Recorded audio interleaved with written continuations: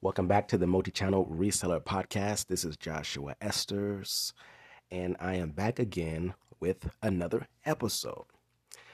I hope you all are doing well. I hope your business is going well, your life is going well, your work is going well, all that you do is going well. Shout out to the new listeners, and shout out to the Permanent Collection. Been getting a lot of new listeners lately, and really appreciate that. Really appreciate that. Although my uploading schedule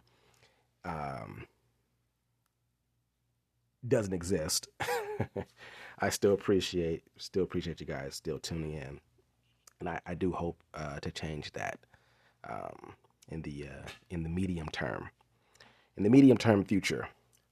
So, you know, this year, although not over, right? Although not over, we still what are we in? We're in Q4 right now, but this year has been one to reflect on, and I'm actually going to start doing this earlier in the year, just like reflecting, because the thing is, like, I am, I am becoming more compartmentalized, I guess you could say, in my e-commerce business, where it's like, okay, well, here's Q4. Like, I'm Q4 is already done for me, for the most part. What I mean by that is I'm not scrambling for products. I'm not scrambling to see what I'm going to sell. I'm not scrambling for money. I'm not scrambling for, I'm not scrambling. And, in years past, yeah, sure, I was, uh, you know, not scrambling necessarily, but, running around like a chicken with his head cut off. So, Q4 is that stuff is prepared and already set up at least by Q2.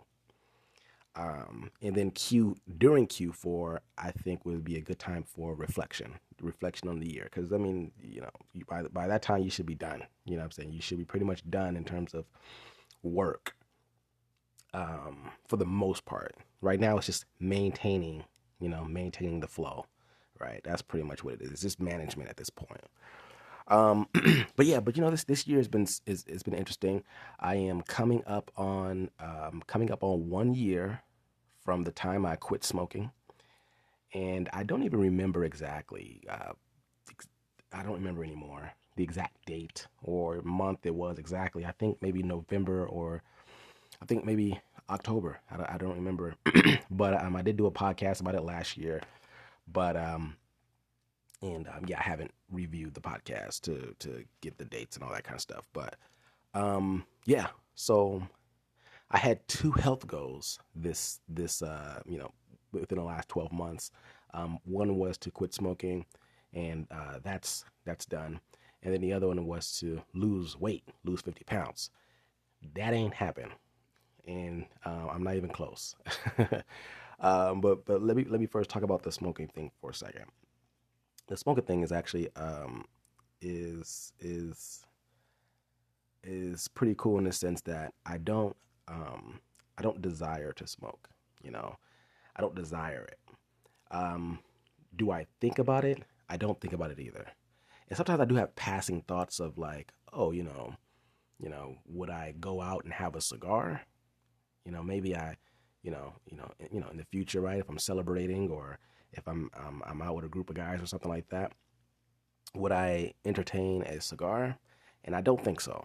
It's almost like um, someone who was an alcoholic at one point. They stopped drinking, and then they asked themselves, "Well, should I socially drink?"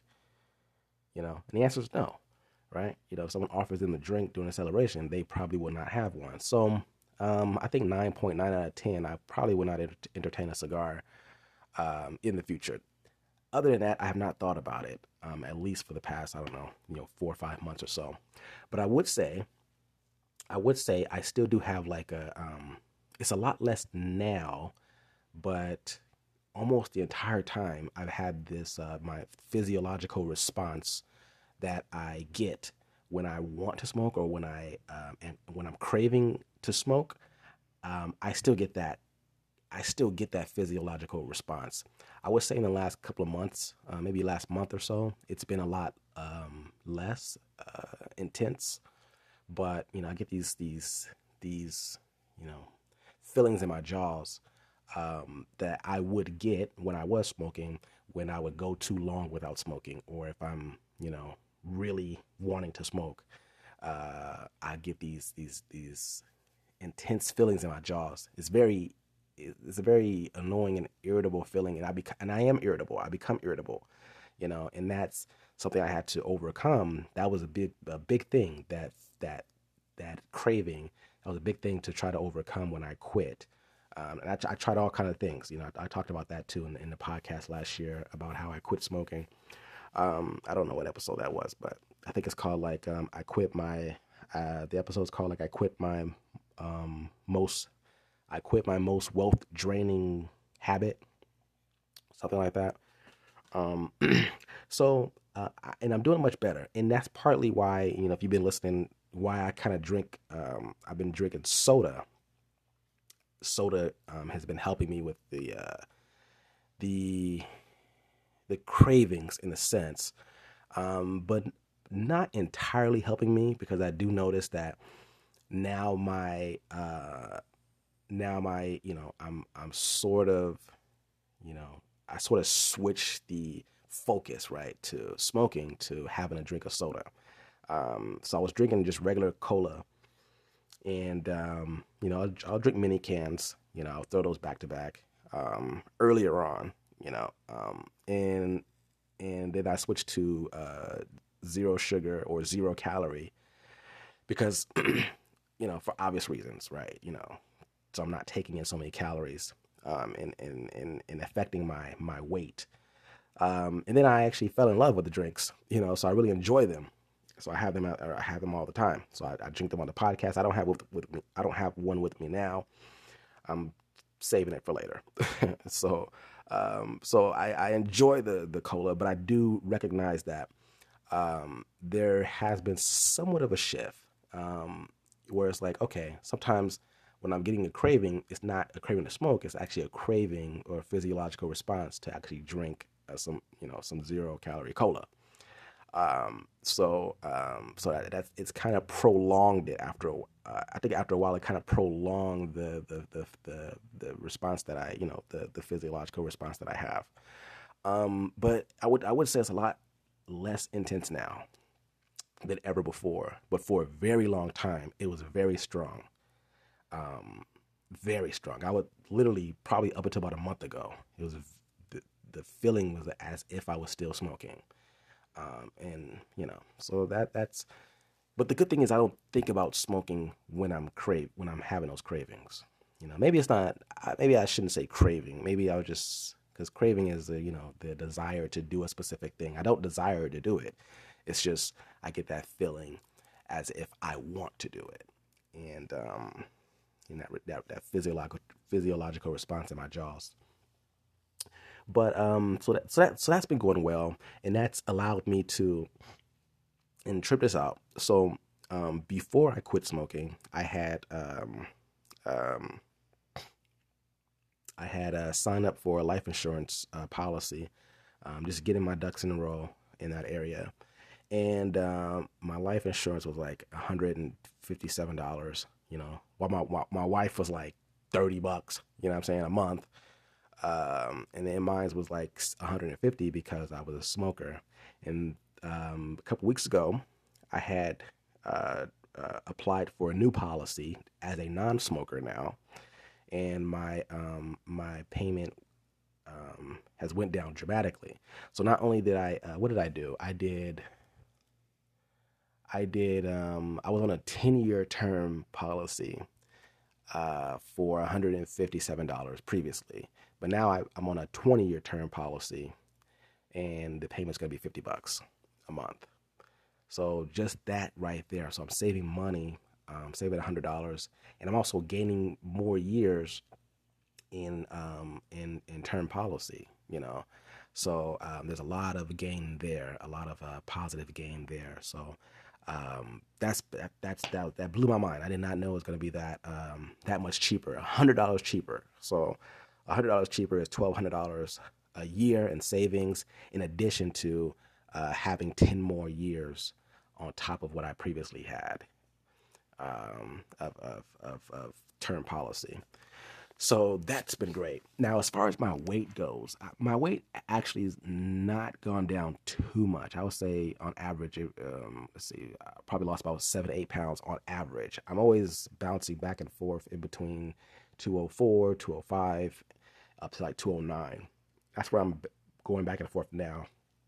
Previously, before I made the weight go, I was going in between 213 up to like 219, you know.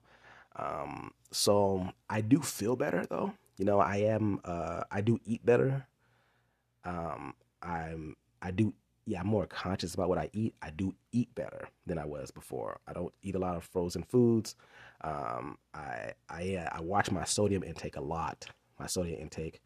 And partly because I do drink, like I said, I do drink the colas, and then, I do drink the mini colas, mini sized colas. And then I also drink I also drink a regular sized cola as well. But they have sodium in it. Not a lot of sodium, but I know I'm taking in sodium when I'm drinking that stuff. So I'm conscious of the sodium that I take during while I'm eating. And I'm conscious of a lot of things. So it has not equated to a huge weight loss, but I do feel better. I feel better. I feel stronger. I feel more alive, I guess you could say. So, the journey is still continuing. Success is a journey, not a destination. So, but like I said, when I first brought up these goals, I said, hey, the 50-pound goal, if I don't reach it, I'm not going to be mad. You know what I'm saying? If I don't, I'm not going to be upset. I'm not going to be hard on myself. It's not that big of a deal. But I did make massive changes to my diet and how I eat and how conscious I am of what I do. That's a win for me for now. Then the weight will follow, because sometimes I indulge a little bit. Even though I fast a lot. I still, maybe indulge with a little too many calories. I'm obviously taking in more calories than I'm burning for the most part. So that's that. So yeah, let's get into the episode a little bit. Let's get into the episode. So winter is coming, y'all. Winter is coming. And if you don't know that reference, that is a Game of Thrones reference, one of the greatest shows of all time. And if you don't know what that is, basically is when winter's coming, basically the battle is coming, the big battle. You know what I mean? The big battle that's going to determine life or death for everybody. Now, it's not that extreme that I'm talking about, but I'm just, I'm just making a reference to the economy. Okay. So my perspective in what I am operating on is that we are going to enter into a realm of hardship as it relates to the economy. Okay. That is what I'm operating on. There are a lot of people operating on, well, this is the bottom. We're only going to go up from here. That's cool. But I'm not operating on that. I'm operating on the fact that there may be one more, at least one more leg down, one good one stiff leg down in the economy. Okay. Before we actually start doing things, before we start making a turnaround. Now that's the least of my personal projection. Now, worst case scenario for me is we take one leg down and we stay down for a long time, for a decade. Now that doesn't mean the world is ending. It doesn't mean everything's going to be bad. But what I'm saying is winter is coming, and you need to prepare yourself for winter. That's what this episode's about. So you need to prepare yourself. And I would listen to the last episode if you haven't already. I will listen to the last episode with this one to to combine the ideas, because it's somewhat similar, but I'm going to go into I'm going to talk a little bit more in depth about a few things, about a few more topics, and how we can prepare for this upcoming winter. Okay, so if you're not familiar, well, speaking of winter's coming, anybody watching House of Dragons? Anybody watching that shit? Yo, I'm disappointed, man. I'm disappointed, but I'm gonna keep watching it. I'm gonna keep watching it. I'm invested, but I am like, this was not it. This was not the move. This was not the move. You know what I mean? Uh, I just think it was just the whole series, how they're doing it. And real quick before we get into the episode, this is for the people who who are watching it. For the few of you probably. So so the I think it would have been good. I think it would have been good if they, you know, not made it so short. Because what they're doing is they're taking this long span of time and they're condensing time, right? I don't know how much time they're trying to condense into to these number of episodes that they're trying to do, but you can tell that they're moving. Next episode's 2 years later, next episode's 10 years later, and then depending on when you're listening to this, if you're listening to this, before the next episode comes out, the next episode is going to be like 5 or 6 years later. So we're advancing through this time, and it's like, well, what's happening in between? Like, it's not making any sense, and I wish we were able to see what was happening more. So I think because they did it that way, it made it unnecessary. It just made it like it's not necessary. It wasn't necessary to create the series if they were going to move through it that fast. That's my first critique. My second critique is it would have been good. It would have been good if they had more variety, like just more variety in the characters. If you watch Game of Thrones, which I am now, I'm watching regular Game of Thrones now. I'm so upset with House of Dragons.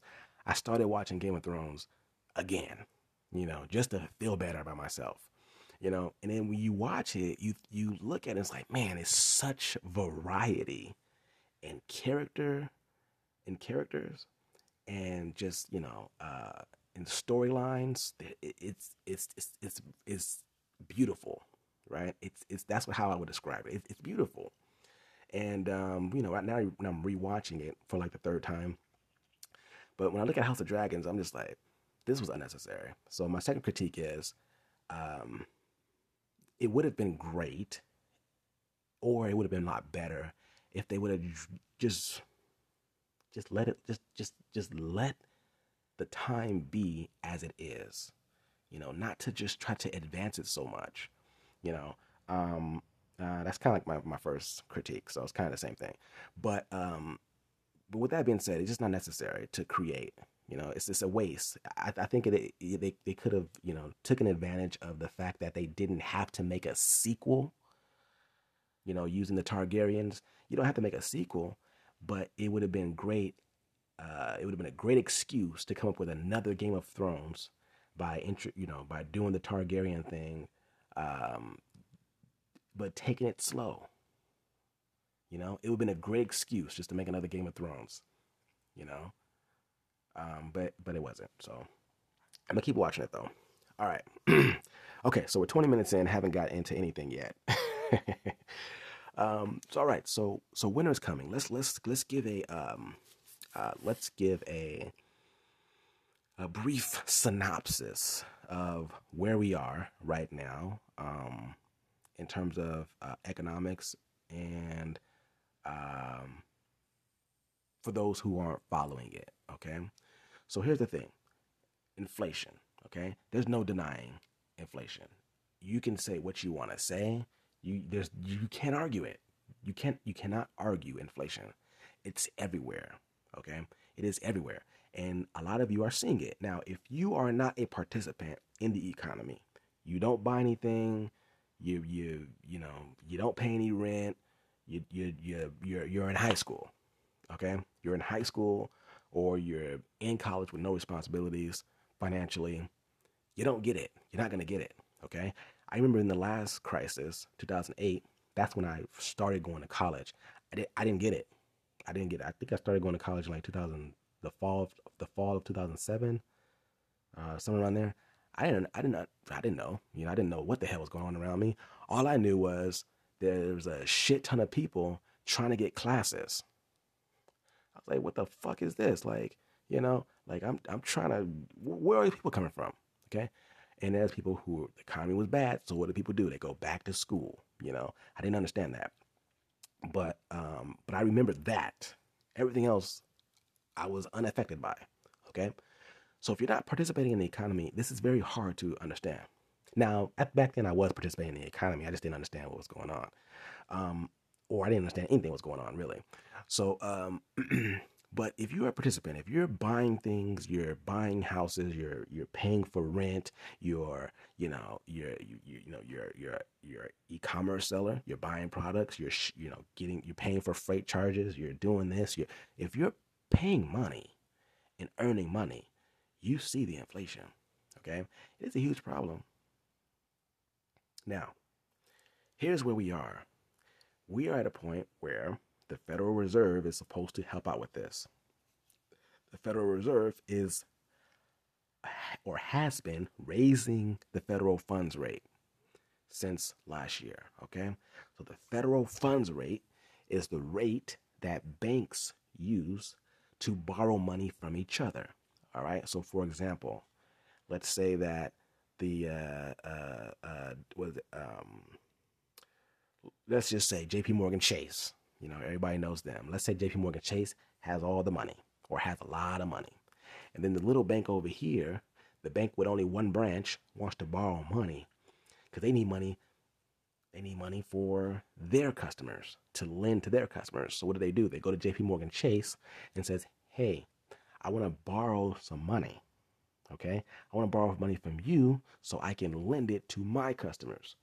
JP Morgan Chase used to be able to lend it for 0.25% annual percentage rate. Okay? Now, as of today, it's what, 3.25, I think? 3.25. And it may be different, depending on when you're listening to this. So now it's more expensive. So it's 3.25%. Okay? Now, the Federal Reserve is claiming they are going to keep raising rates. Okay? Why do they keep raising rates? What does that have to do with inflation? Here's what this has to do with inflation. If little bank A goes to JP Morgan Chase and they borrow money at a higher rate, let's say now it's 5%, okay? They're going to take that money, okay? And they're going to say, the little bank A is going to go to their customers and say, hey, I have this money over here. Apply for a loan. I'm going to charge you 10% because they bought the money wholesale from JP Morgan Chase at 5%. They're going to sell it to you because you bank with little bank A. They're going to sell the money to you for 10%. They're going to sell it to you retail. That's how that works. Banks borrow money from each other. Okay, they buy money wholesale and sell to you retail. We should all understand this, or we should all be able to understand this based on the nature of our work. Okay, the nature of our business. So you are going to little bank A and say, okay, I want to, buy some products. I want to go to Alibaba. I want to, or buy some wholesale products here, or I want to do this. But man, I don't have enough money. Okay, I don't have cash. I go to little bank A. Little bank A wants to charge 10% on a loan. Now, 6 months ago, it was 5%. Let's say, for example, quote unquote. You're like, whoa, that's a big jump. That's an increase. So the cost of money increases. You are now second guessing your decision to expand your business. Okay?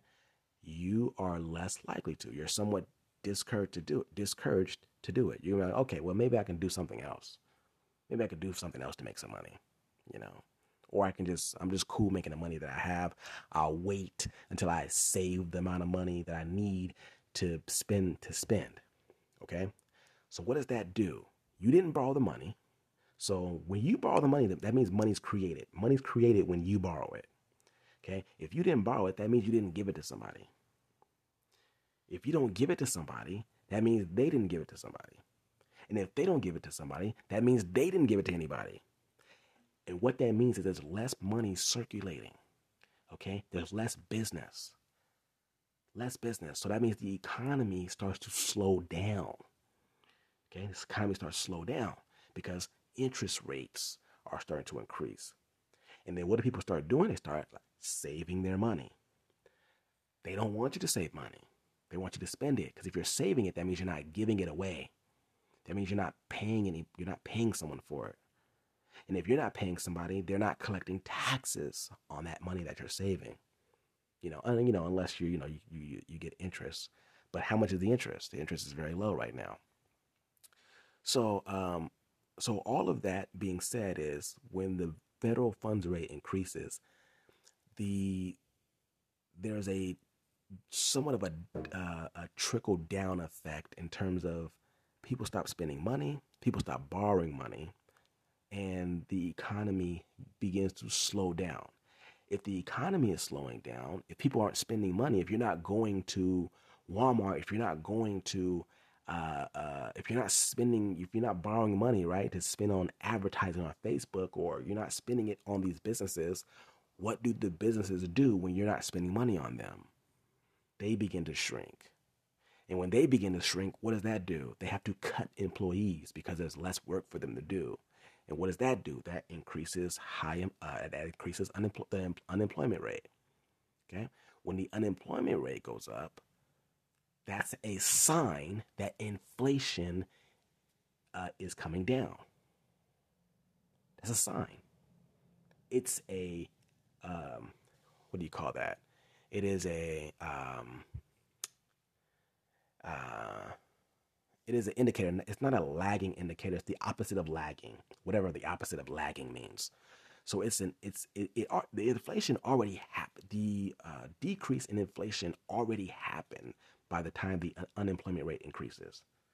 Okay, so the unemployment rate increases as a result of inflation decreasing. All right, so we haven't got to high unemployment yet. That's why I think things are going to go down a little bit. I could be wrong. This is not financial advice. I'm just telling you I'm operating on this, okay? We have not gotten to high unemployment. According to the experts, quote unquote, we are, our economy is doing well. Now, the critique, or the what some other contrarian experts, I guess you can say, are saying is, well, yeah, there's low unemployment because people are having multiple jobs to be able to handle the inflation that we have right now. Okay, they're working multiple jobs to be able to pay for all the inflated goods that were inflated. All right, but either way, we do not have high unemployment. We have high inflation without high unemployment.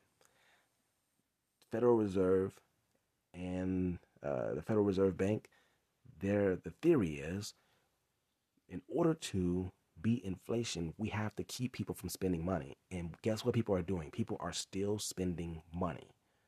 Okay, so that's where we are now. So the federal funds rate, I mean, it's good. They're if you look up FOMC meetings, that's when they talk about when they're going to be. That's when they lower rates or make the announcements where they're going to increase the federal funds rate or not. But anyways, what does that have to do with us? Okay, it has a lot to do with us, and that's why I say I want you to listen to the last episode, because I talk about this a little bit, and it's about credit, right? So a lot of people buy things on credit. Okay, a lot of people buy things when they're feeling great about the economy. Okay, a lot of people buy things under those scenarios. That's just how it is. Now, are there people who buy things literally from their own savings? Sure. I mean they make enough money to spend the money that they spend, without having to borrow more. That is true. Okay.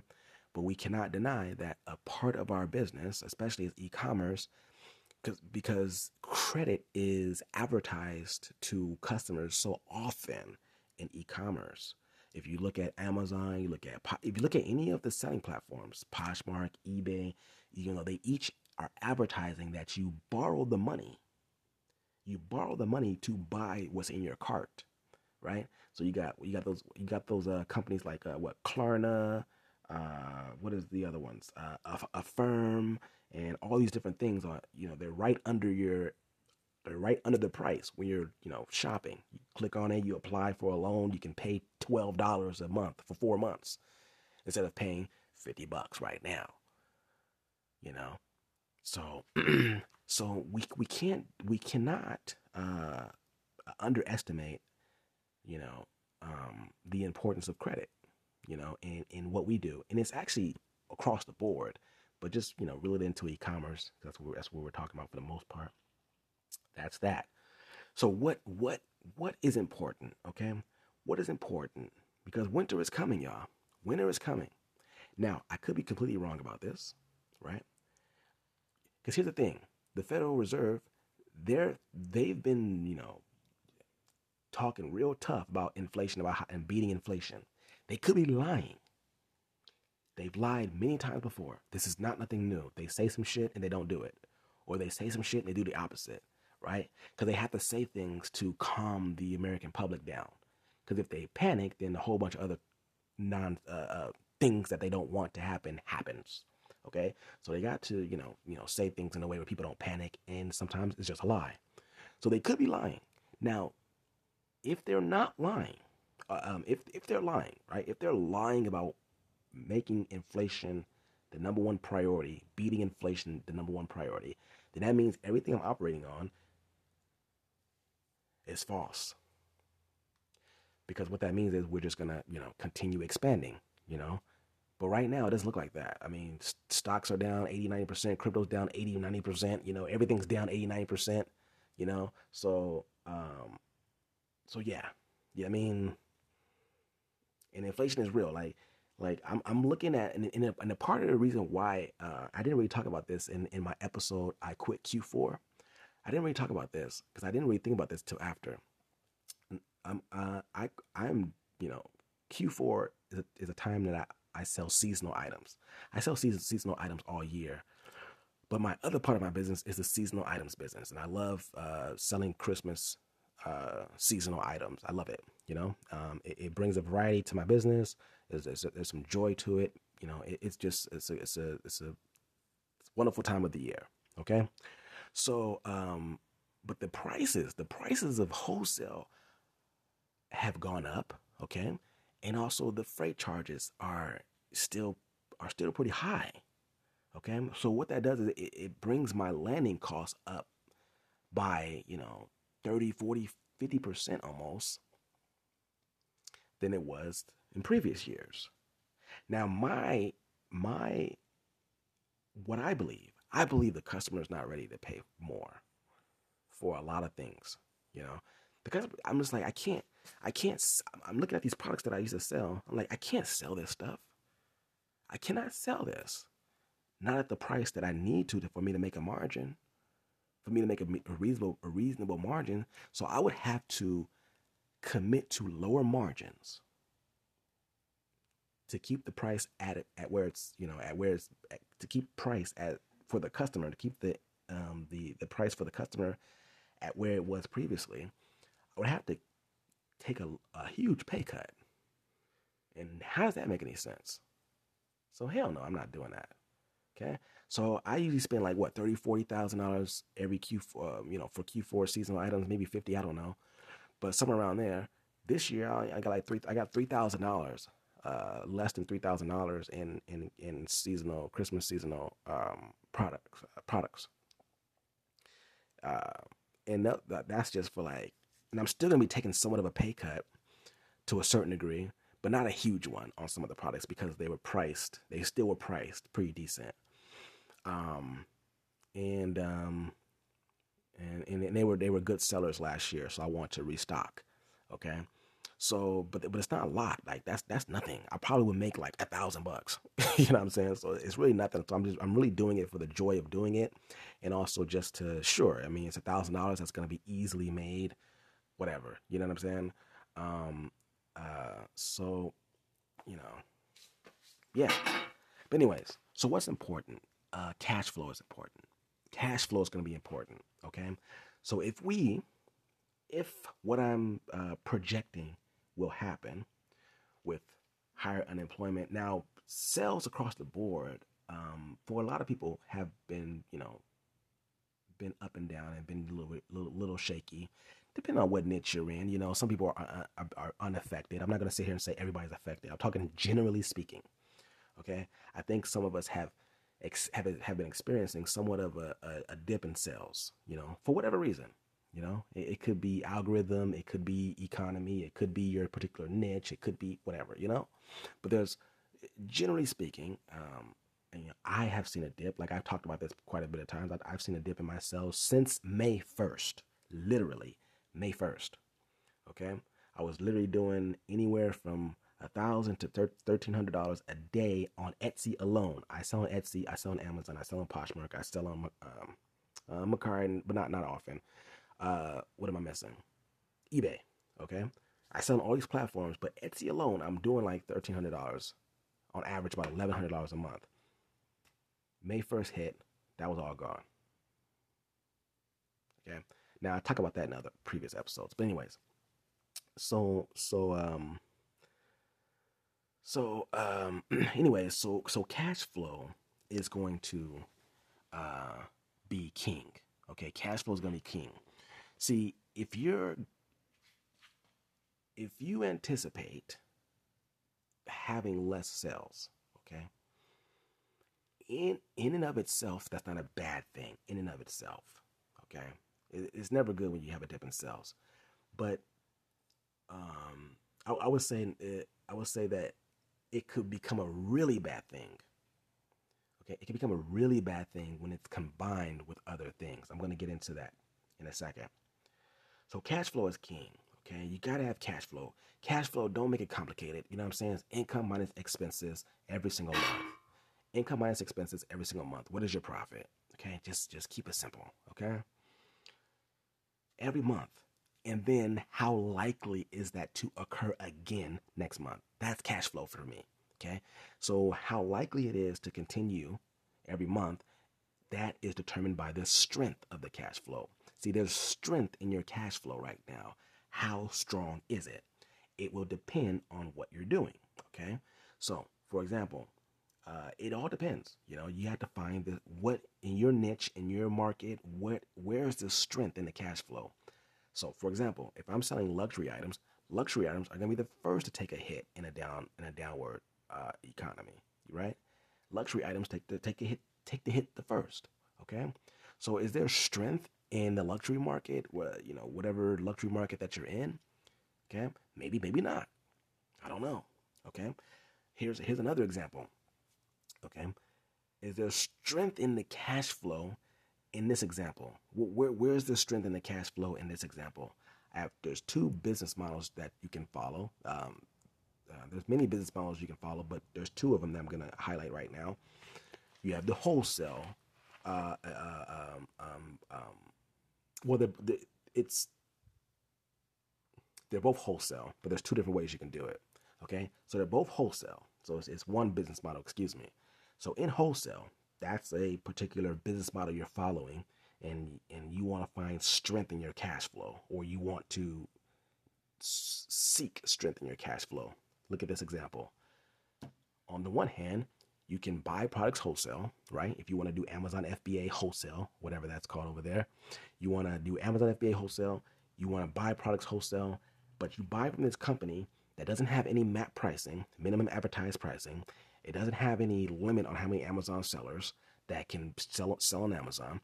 You just buy it. You just buy the products. They're always in stock, so you just buy unlimited stock of this product. Guess what? The person behind you is going to do the same thing, and then now you're the 11th seller on a particular listing on Amazon. Is there strength? Is there strength in that cash flow? No, because you're probably going to sell at a loss, or it's going to take you a long time to sell because you're waiting for other sellers to drop off. Versus the opposite of that, getting with a company, getting with a wholesale company that limits their Amazon sellers, that has limited stock, for seasonal items, that maybe has limited stock, or they have limited Amazon sellers, and yeah, and which one has more strength in the cash flow? Obviously, the second, because you're not going to be in minimum advertised pricing in the second example, right? So minimum advertised pricing, they have limited um, um, they have limited Amazon sellers, and sure, they could be in stock all they want if those two scenarios are there, but which one is there strength in the cash flow? Okay, I mean it's obvious, right? So cash flow is king. Now you can, I've built my business on taking risks from the former, when there's no minimum advertised pricing, no limit, no limited, no limit on Amazon sellers. Anybody can, what I'm saying. I built my business on that model. You know, I took major risks. I lost some money, and not a lot. Yeah, I didn't lose a lot of money. I made a lot of money, doing that. But it's very risky. It's very risky, you know. So, which in a downward economy, right? In a downward economy, which one would you choose? See, in an upward economy, see people, you start thinking you can take risks like that. It's very stupid to do. You sit back and think about it. But the opportunity was there. You know, I made a whole bunch of money. It worked out. But it's very bad business when you think about it. Okay, so cash flow is key. You're gonna need cash flow. Okay, you gotta find the strength or seek the strength in your cash flow, because you're gonna need cash flow. That's just the bottom line. You know, you can't really take all those crazy risks. You want to find, take advantage of all the low hanging fruit, and you want to get rid of all of the risky stuff for the most part. All the stuff that's I may make money, I may not make money. I'm gonna take a risk. You got to get rid of that. You got to get that out of the equation as much as you possibly can, and then focus on the low hanging fruit and seek for strength and cash flow in what you're doing. And whatever business model you have, whatever market you're in, find the strength in the cash flow. Okay. All right. So, the next part here is what we need to focus on is getting out of debt. All right. So, like I said, a reduction in income is not necessarily bad, but it could be bad if you have debt, or if you have too much debt, more debt than your cash flow can handle. Okay, because your cash flow, obviously, this is where it gets a little bit complicated, but not. When I say complicated, I don't mean you know really complicated. I'm just saying it's more complicated than the original. Oh, income minus expenses. It's not just that, because your monthly payments on your debt is not an expense. Some of it may be if you're paying interest, but your payment in and of itself is not an expense. You can't expense your payment. So your cash flow is in this case is income minus expenses minus your monthly obligations. Okay, and then that'd be like your net cash flow.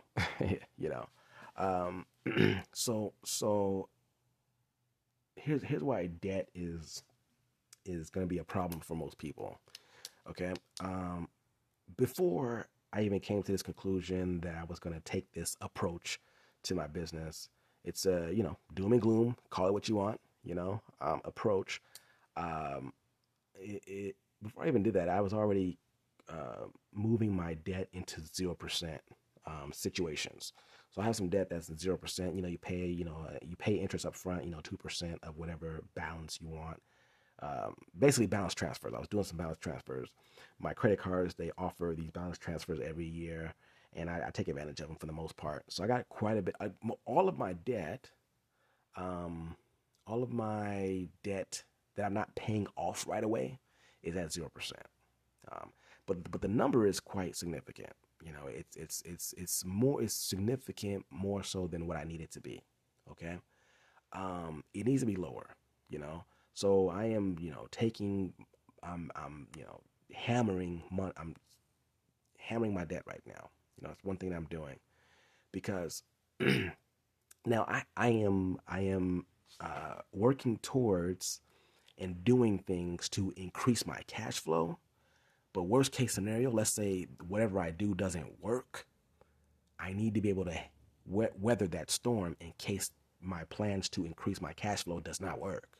Okay, so I may still come out on top. I may, I may whatever plans that the plans that I do have to increase my cash flow, it may work out well, and then I have, either way, I would have paid off my debt a lot, and become more, more debt free. You know, I'll be able to even enjoy more fruits of my labor if what I'm planning works out. But if what I'm planning doesn't work out, I need to be able to weather that storm because the name of the game is stay in the game. You want to be able to stay in the game. You don't want to get kicked out of the game. That's when you lose. So getting out of debt. Now, if interest rates are going up, the federal funds rates are going up, rates across the board are generally go up. So the rates on your credit cards are going to go up. Now, probably this is me speculating. The reason why these companies are extending 0% offers or have been extending 0% offers to their premium customers or whatever, 'cause that's what they generally do, is because they know rates are going to be pretty high, in the future. They give you 18, 12 months, whatever, 0%. They probably have they're probably betting that rates will be really high. So they're going to make more money from you because they already know you're going to run up the balance. It happens all the time. Yeah, sure. I ran up my balance, 0%, whatever, all the way. You know what I'm saying? So they know that you're going to do that. So they know you're a premium customer. You care about your credit. You pay. You know you know you're a good slave. So you're going to pay off the debt. They know that because you don't want to mess up your credit because you don't want to ruin your business and so on and so forth. So you're going to pay that higher interest when it comes due. Okay, they can bet on you. They can bet on you to fill their pockets. Okay, that's just the way it is. It's just the way it is. Okay, so so I am focusing on getting out of debt. I even think like, man, what would that look like if I didn't have a car payment? You know, like all of a sudden Dave Ramsey right now his talking points are looking real good because before it was Robert Kiyosaki, where that's what the era I grew up in.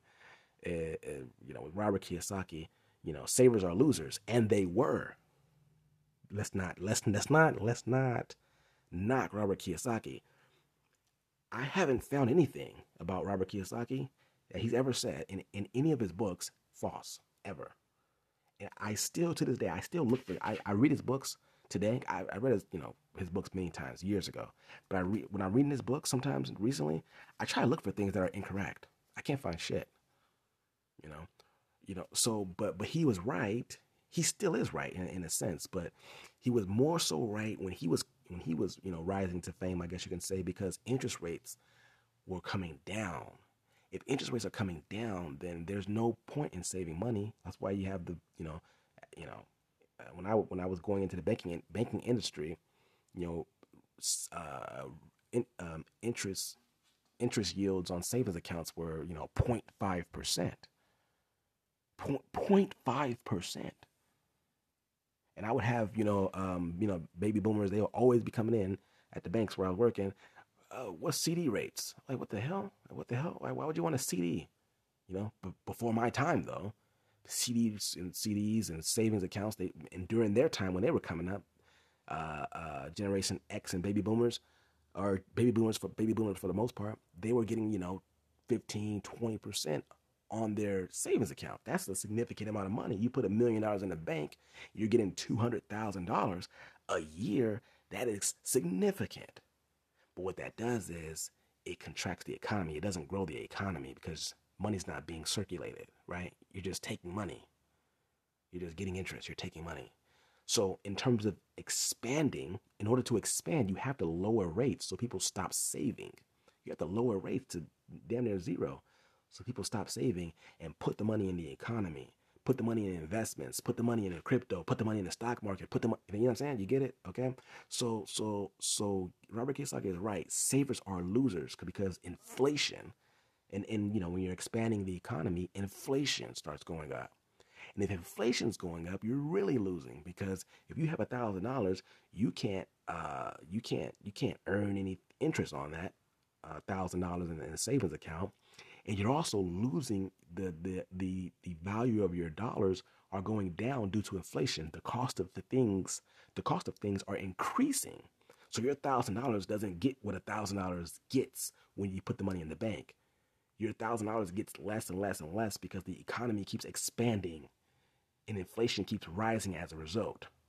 So savers are losers. Put your money in the real estate. Put your money in the you see what I'm saying? So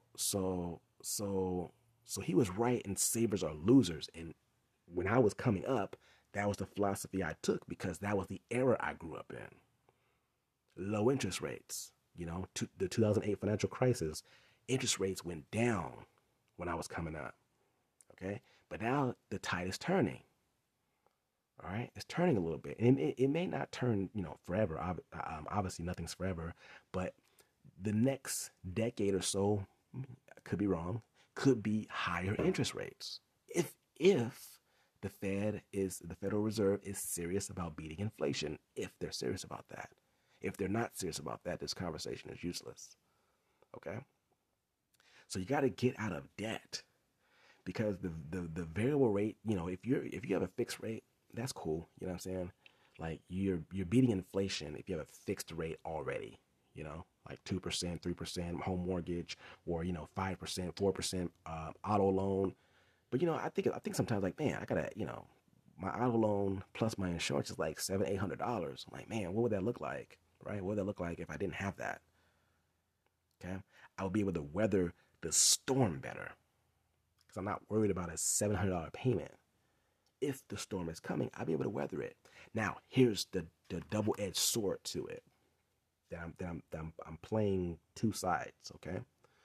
So I'm getting out of debt, right? Getting out of debt, building my credit score, right?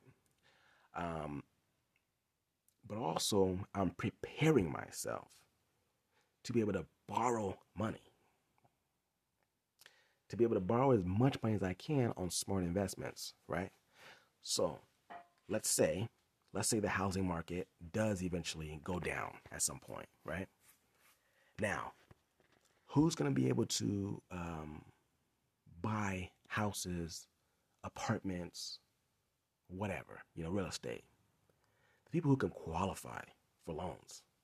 Because at some point, if you go back, and I was a little bit aware of this back in 2008, 9, 10, I would hear about banks giving away property. They were basically paying you to take property off of their hands. Foreclosures, right? Foreclosed apartment buildings, foreclosed duplexes, foreclosed triplexes, foreclosed homes, all that kind of stuff. That may never come back again, okay? Because we probably won't have a foreclosure crisis the way we had back then. It probably won't be that bad, you know what I'm saying? Because, people, the way people got their mortgages were a lot more different than back then. Okay, because they were giving mortgages. Anybody applying for a damn house was able to get a house back then. It hasn't been like that since. Okay, people who got houses now actually had income, actually had business, actually have good credit. Back then they just gave houses to whoever. But my point is, you're gonna be getting yourself in a position, right, to make investments. Okay, to make investments. And that's the second part. That's the third thing we need to focus on. So the first one was cash flow. Second one is getting out of debt. And the next one is to be able to make investments, to save money, as well, but also to be able to start making investments. Okay. So you're saving money, paying off your debt, and then you start paying yourself. See, once you pay off your debt, start paying yourself. That, you are the bank. You pay off the debt to become the bank. owe yourself money. That is what I'm learning. Like owing myself money. I actually skipped over a part of my notes that I wanted to go over.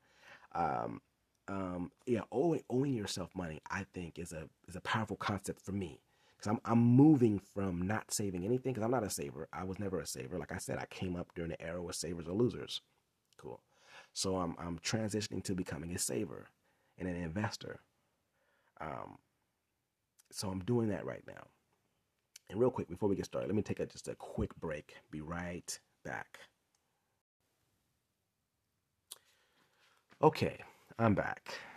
All right, so where were we? We were talking about getting out of debt and making investments and transitioning that to investments. Oh, then in between, we were talking about, becoming your bank, owing yourself money, and being diligent about paying yourself, just like you are diligent about paying your rent, your mortgage, your credit cards, all that money. Once you pay that stuff off, start using that same amount of money to start paying yourself, putting your money into investment accounts, which I want to talk to at a different podcast. It's about some of the stuff I've been learning about different investment accounts and where to put money, cost efficient ways to put money away. But anyways, so if your debt is down, right, you're able to qualify for a larger real estate mortgage. Now, if you're not into real estate, that's fine, but I've always been interested in real estate. I'm still, finding I'm still researching and learning more about myself to see where does actually real estate fit into my investment portfolio, fit into my investment future. Because I used to think that I was going to be, in real estate, in terms of, buying properties, managing them or learning how to manage them and all that kind of stuff, just having properties. But now I'm also interested in also maybe doing a little bit of both. I didn't realize you can do that until relatively recently. It was like, okay, let me be a passive investor. Yeah, my returns may not be the best if I'm doing like a real estate investment trust or if I'm investing into a syndicate. But yeah, sure, if I get my feet wet with a house or two or a fiveplex, sixplex, something like that, sure, if the opportunity arises and I am not in need of money, right? So I think that's where I'm going. It's like, okay, I don't want to need money and buy real estate. Okay. So real estate for me, in terms of investing actively, is a side hustle. So I think what happens is with real estate, you can really find yourself into a deep hole if that's your source of income, if that's how you want to make money. And that's how like a lot of people get into real estate. They think they're gonna make money from the business of investing in real estate. Okay, that's not a good idea. It may be a good idea if you're 18 or 19, you don't have any family, you don't have any, what I'm saying? Like that may be a good idea, maybe. But even then, it still should be a side hustle because you're gonna make decisions that may not be smart if you need the money. But anyways, um, depending on where you are in life, where I'm at in life, it's like if I get to a point where if my projections are accurate, 2-3 years down the line, um, there's an opportunity to buy a 20 unit complex, and they're looking at my finances. They see that I'm debt free for the most part. My credit score is this X, Y, and Z. They can see how I've been running my business for so long, so many years, and all this kind of stuff. I'm just financially well off. Um, it may not matter about my personal income and expenses as much as the properties, because sometimes that it works like that in commercial real estate.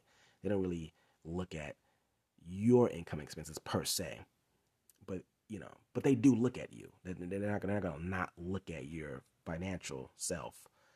But I'm in a better position, I would say, if my personal debts are low or none, and then and I'm going to a bank saying, hey, rates are starting to come down, because they were high at one point. Now rates are coming down 2-3 years from now. I want to borrow this money. I want to, take advantage of this property, and so on and so forth. I'm going to take it. I'm going to take it. Okay. I'm going to take it.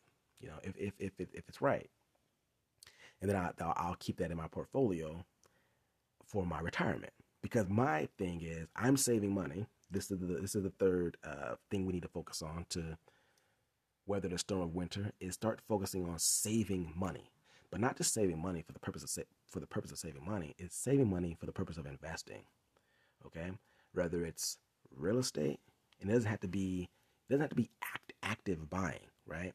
I think like there's a place for maybe a few properties in my future where I'm active. I'm an active participant, meaning that I either manage it myself or I hire a team to manage it. That's still active even when you hire a team. What's passive is investing into a syndicate, whether you're just giving the money away, right? And then everybody else is handling, or whoever else is involved in the syndicate is handling everything else, or you're buying your real estate investment trust. I think for me, I would like to be diversified in all those areas, okay? In all three of those areas, in addition to other investments that I want to make, right? So start making, when the time is right, start making investments in the real estate, making investments in the crypto, making investments in the stocks, individual stocks, and also index funds, ETFs, mutual funds, all that kind of stuff is what we're saving money for. Okay, we're saving money for retirement, and the only way we're going to retire is to invest in assets. Okay, because the price of these assets are going to come down. They're going to come down, and if you prepare now, you will be in a better position to take advantage when there's sales, right? When people are trying to give away these assets because nobody either qualifies to buy them or no one has the experience or financial solvency to buy these things. You want to put yourself in a position where you can buy something that you don't necessarily need. Like, you don't need the money. You can actually think of it as an investment. Treat it like an investment and hold on to it for the rest of your life. You know what I'm saying? Or hold on to it until we get to a cycle that we just came out of. Like, people don't really understand. Like, the cycle we literally just came out of was the top, right? So let me give you a quick example. Commercial real estate, okay? Commercial real estate, generally speaking, okay, is valued based on a cap rate. And a cap rate is a percentage, okay? Is a percentage of the income, the total income, divided by your total cost, okay? And that rate is tied to the general interest rates. Let's say whether it's the 10-year treasury yield, right? Because here's how investment works. If you can get a 10-year treasury, let's say for 10%. Right now it's like, I don't know, 3.5, 3.6% or something like that. And it's been increasing, let's say hypothetically the 10-year treasury or the 20, let's say 20-year treasury. Let's say the 20-year treasury is 10%. So you have a annual yield of 10%. You have the choice of buying a 20-year treasury, a 20-year U.S. treasury, which is considered a safe, risk-free asset. You're going to put your money in a 10-year treasury, or you're going to put your money in this apartment building that gives you 10%. What would you do? What would you do? Okay. Now, some people who aren't, who may not really understand, who maybe have not thought about real estate like that, they may say, oh, own the real estate because the real estate could be valued at this, that, and the other. That's not how investment works. It works by percentage yield. Okay. See, you don't want to buy the commercial real estate deal. Why? Because for one, you could be duped. Meaning you could be sold a lemon. Okay. Now, if you were sold a lemon, you're gonna be kicking yourself in the butt, saying, "Man, I could have just bought a 20-year treasury and made money." But nope, you bought a lemon. That's a possibility. Okay. And then you're stuck with that lemon for God knows how long. You're gonna lose money. or you're going to deal with the you're going to deal with management. You're going to actively have to do things probably. Okay, so you're gonna volunteer to work when you could have did no work, buying a 10-year treasury, or excuse me, I keep saying 20-year treasury for 10%, or you're gonna work and earn 10% buying a commercial building. No. Okay, so let's see what's next. So you could have bought a lemon. Now you have to work. What if the market changes? What if the rents change? Okay, what if another building is built right next to yours that's much better than yours, much prettier than yours, and they're charging cheaper than yours, and then now you're dealing with vacancies. So it's risk, right? So there's basically unnecessary risk in buying the commercial real estate building, the apartment building, for example, opposed to buying a 20-year treasury note at 10%. So here's how it works.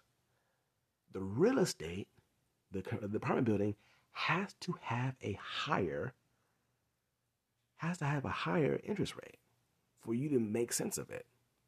It has to be like 20%, honestly. You want to get that thing at like 20, 25%.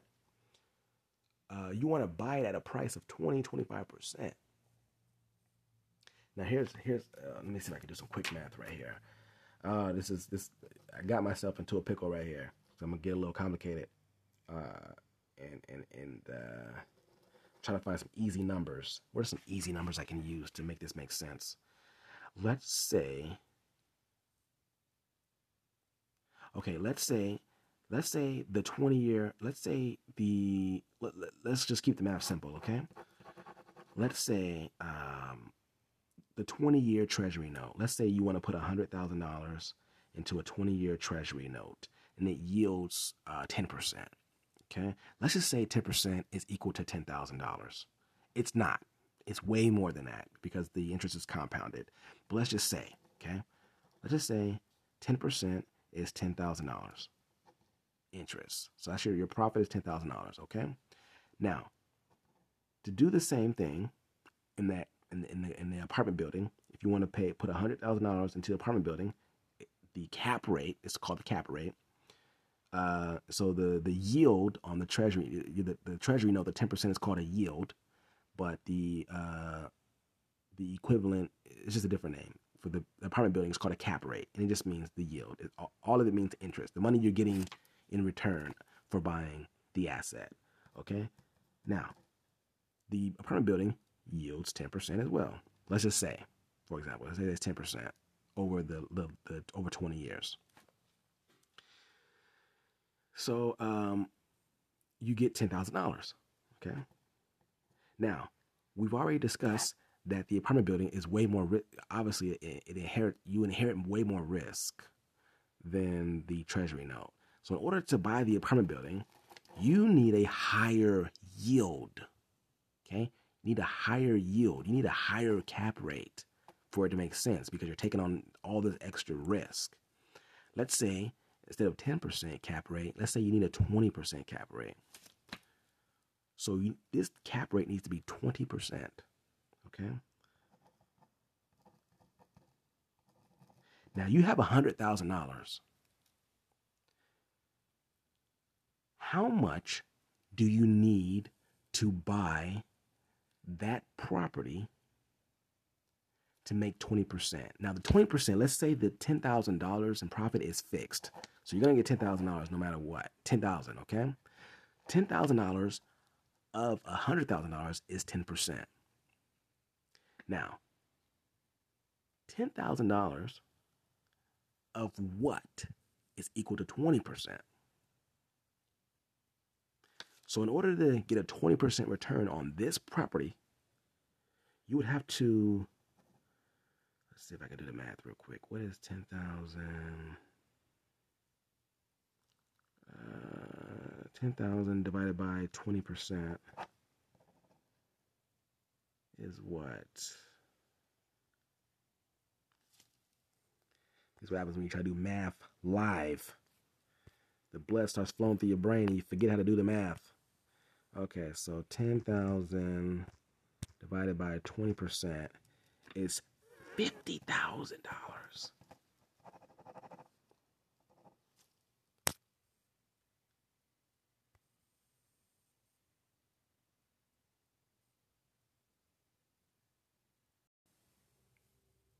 Okay, looks like my phone froze, so I'm not sure where you heard me last, but I think I stopped where I was pulling up the calculator on my phone. So let me start there. So I did the math. Uh, I said, what? How do we make $10,000 20%? What is $10,000 20% of? So $10,000 is 20% of what? $10,000 is 20% of 50,000. Okay. So what does that mean? So let's break it down a little bit. Let's go back. So the cap rate on that property needs to be 20%. Okay. It's gonna kick out $10,000 no matter what, because the rents are what the rents are. Okay. It's gonna kick out $10,000 in profit, or in profit to you. But you need that $10,000 to be a 20% return to make it worth it for you. Otherwise, you're just going to keep your 10% at a treasury at a 20-year treasury at 10%. So in order to buy that apartment building, they would have to sell it to you for $50,000. Now, what what's better? Buying this apartment building for $50,000 at a 20% return, or are you going to go with the U.S. Treasury note, a 20-year U.S. Treasury note at 10%? You have $100,000 to invest. Okay, you have $100,000 to invest. You're going to get $10,000 if you put in the Treasury note, and then if you put in this apartment building, you're only going to have to spend $50,000 of your $100,000, and then you also get a 20% return. They would have to sell it to you at a lower price. So that's how cap rates work. The higher the cap rate, the lower the price. The lower the cap rate, the higher the price. The higher the cap rate, the lower the price of the asset.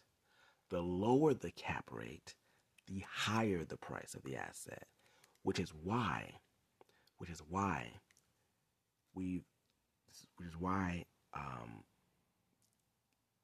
if you look at cap rates, or look at real estate, commercial real estate over the last, I don't know, 10 years or so, the cap rates are like 3-5%. So if cap rates are that, because cap rates are that low, because the alternative investment, which is a risk-free investment in the U.S. Treasury, whether it's a 10-year, 20-year, 30-year, whatever, it's it's it's in relation to those risk-free assets. So the question is, you can get a risk-free return back then for 1%, because the U.S. Treasury is 1%. Okay, in order for you to buy the apartment building, which has more risk, it has to have a higher interest rate. It has to have a higher, the interest rate is called a cap rate. It's the same number. The profit, the interest to you, the cap rate. Okay, the cap rate has to be, higher. It has to be 3%, for example, for it to make sense. And with low cap rates, the price of the asset skyrockets. So that's why interest rates are so important. When the interest rates are low, that means prices are high. The federal funds rate is low. Prices are going to be high. When the federal funds rate is high, prices are going to be low on assets. Okay, I mean, there's no way to really explain that completely in a podcast. You would have to. I know a lot of you got that. I know a lot of you already understand this, and I hope to explain it in a way where it's like, oh, it's understandable in my examples. I hope so. But if not, go into Google, go into YouTube, and type in, how do cap rates work? What is the relationship between the federal funds rate and asset prices? Google that stuff and look it up yourself, so there could be more examples and more time for you to understand this. But that's why I'm saying what I'm saying. It's because winter's going to be coming, because if the goal is to beat inflation, the only way to beat inflation for the most part is to increase the federal funds rate. And what that does is that's going to increase the U.S. Treasury rates. They're going to keep going up. Okay. Um, and then and unemployment is going to have to increase as well. On a separate note, unemployment is going to increase as well to help beat inflation. So the first thing is going to be is increasing the rates, which they already been doing. They already been increasing the federal funds rate. They've been doing that. The second part that hasn't been done yet, and it can't be done directly, is to increase unemployment. When that happens, that's when the real shit's gonna hit the fan. Yeah, that's when the real shit is gonna hit the fan. Because right now people are in denial, right? So people are still holding on to these high prices of their real estate. They're putting their homes on the market for these high prices, and they don't want to come down because, man, just 2 months ago I was able to sell this. I would have been able to sell this property for X amount of dollars. I don't want to go down. I don't want to decrease my prices. Everybody's in denial. They don't want to sell their assets right now because literally just a couple of months they were able to get top dollar. They were able to get top dollar a couple of months ago. So there's a lot of denial in the market right now. But once the shit hits the fan, all right, when it hits the fan, they're going to be selling. When they start selling, it's going to be even more selling. It's going to be panic selling. Okay? Now, I could be wrong about all of this. But that's how it works. If it's going to work that way, if it's going to go that direction, that's how it works. That's what's going to happen. I'm literally saying what's going to happen if we go in that direction into beating inflation. If that is the true goal. If we're not being played right now. And it's a possibility we are being played. So, I mean, look, at the end of the day, I'm operating on this thesis. But look, I'm not going to be, if I'm wrong, I'm still going to be doing good. If I'm wrong, I'm still going to be doing great. I mean, I'm not going to have all the, all the gains in my crypto and all that kind of stuff. I sold all that. I still have some exposure into Ethereum, but I got rid of everything. So I'm not gonna experience, all the super gains. If this is the bottom where we're at now, I'm not gonna experience all the gains. I'm not. You know what? I'm cool with that.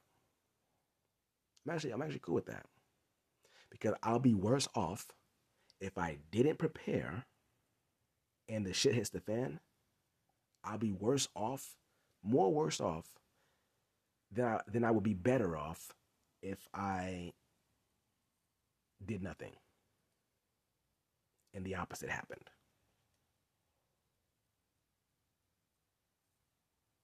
That's all I got for you guys. Um, Man, I'm very appreciative. You know what I'm saying, for folks tuning in. I'm very appreciative. I just want to say that. And until next time, stay up, stay smart, stay vigilant, and really, really, really start taking the future seriously. Taking the future seriously is a serious thing. The future is coming. Whatever the future is, it's coming. Okay, and I just want us to take it seriously. I want us to be prepared. I want us to win. Okay, now I want us to win. I want us to win by not losing. Okay, even when you're not losing, you're winning. Okay, so that's all I got for you guys. Thank you guys. Until next time, peace.